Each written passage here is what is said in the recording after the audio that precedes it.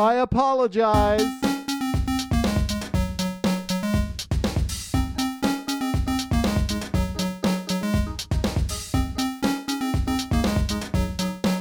All right, Mary. Miss Universe 2015 is Colombia.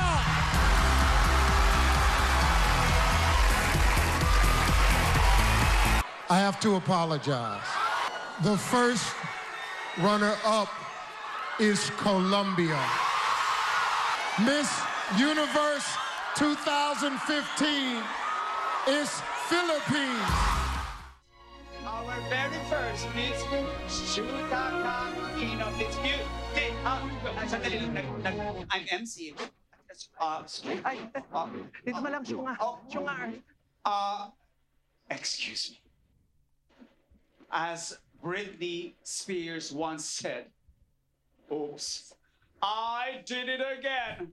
I have to apologize. I have to apologize. The real winner of this pageant is the real Pia Wurtzbach. I am sorry. I apologize. I'm sorry, Miss Schumann. Mary, do you think the producers are going to apologize and say sorry for the editing of this episode?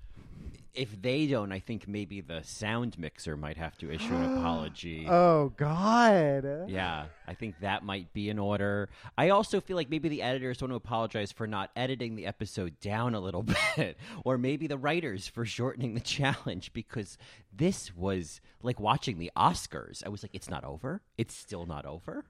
Yeah, I mean, it would have been better if somebody actually got slapped, but we didn't even get that. No one got maybe slapped. Uncle Doug would have done that. I thought Uncle Doug might have slapped Silhouette. I was waiting for it. So close. He was so mad, though. He was so mad. mad. And he immediately began berating her. Oh, she didn't even get on stage. He's like, you again. Oh, this one. You're still here. Oh, you. They didn't get rid of you yet? Yeah,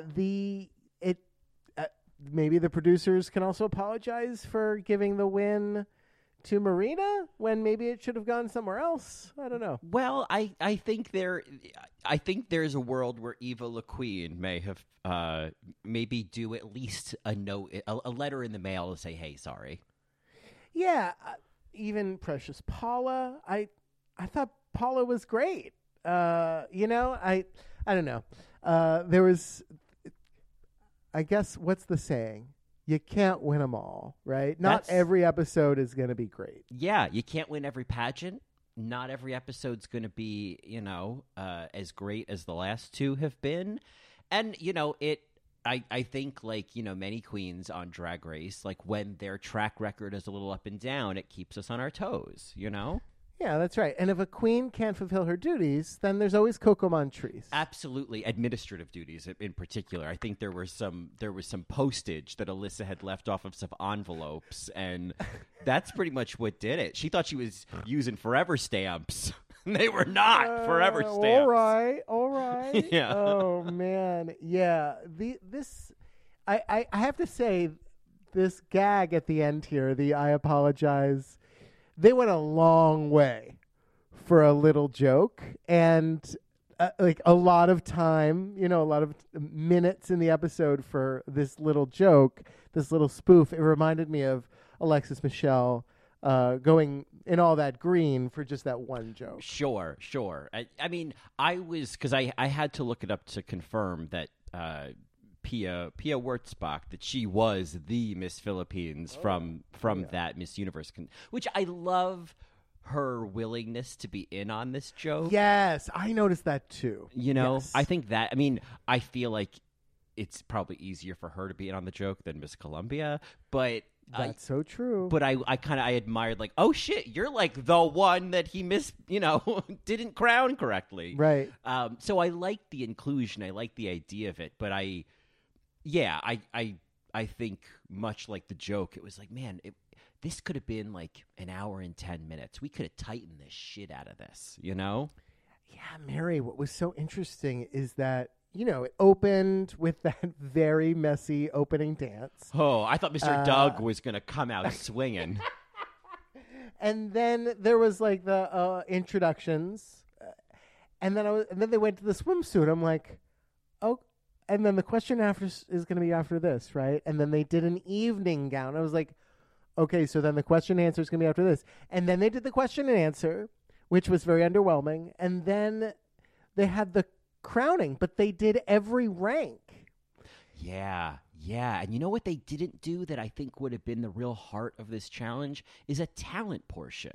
And I understand, like, maybe that's not part of these kind of beauty contests, but, like, I feel like in particular to play these archetypes and these characters, I think it's really hard. I think some of them did pretty well, but I think it's really hard to do that just in walking in a bathing suit and a gown. Oh, I know. But if they got to have like a minute talent show, I mean, that gives them so much more to play with these characters. And how much of it was improv if it was like a voiceover that they were walking to, like, because they obviously heard the voiceover as they were walking that they pre-recorded. So I don't really find that to be improv. The only real improv that they had was their introductions and then the question and answer. And I guess like their reaction when they won or lost, right? I go back to the Canada pageant on season 1, which I thought was done really, really well. Do you remember it? The Canada pageant from season It's 1. my special day. That was a pageant? Yeah, it was a pageant. My It was a Special spoof- Day was a pageant? It was a spoof of a pageant. Yeah. Oh, no, My Special Day wasn't. Oh, my God, Johnny. Yeah, I was like, I think I need that. more coffee. Yeah. You think of glasses. No, Yeah. but they did have a pageant. Maybe it was season 2. Canada is kind of a blurry mess. I just finished watching the last But episode they of did season have a 3. pageant. So Oh, so I didn't watch that. I yet. won't say Yeah. anything, but I needed to just know. But you're right. They did have a pageant. I totally remember that. I just and in general, the idea of doing a pageant as a drag race challenge is almost like, why isn't this a staple? Like, I love the idea of it because you can play these archetypes. I just wish it was more like a Drop Dead Gorgeous situation. Well, yes. I put a pin in that, Mickey. What they could do is make the whole episode a pageant, much like a lip sync extravaganza. Like, if you're going to take it seriously, like I feel like this episode did, then take it seriously, right? And actually go there. But or make it a spoof, like you're saying, and do kind of what I feel like Canada did. Oh, did Canada have a pageant? Like, was it, oh God, Miss Loosejaw pageant. And they had to create a character. Alona Verley was a miserable. So she was like, What really was her character? angry. Oh, shut up. Just shut up. And then Jimbo was Misbehavin'. Lemon was Misfits. Priyanka was Misdemeanor. Rita Bega was Mismatched. And Scarlett Bobo was Misinformed. And I just remember that it was fun and that it was easy. Yeah, I think with this, we got another update from our one of our Pinoy Marys, if you will. Every if our España Maria is one of our Sister Mary Joey, who said that obviously these beauty contests are a big deal in the Philippines, and like there are gays who, like, the way we know drag queens on Drag Race, they know the pageant queens, and like what their placement was, what their talent was, what went on behind the scenes.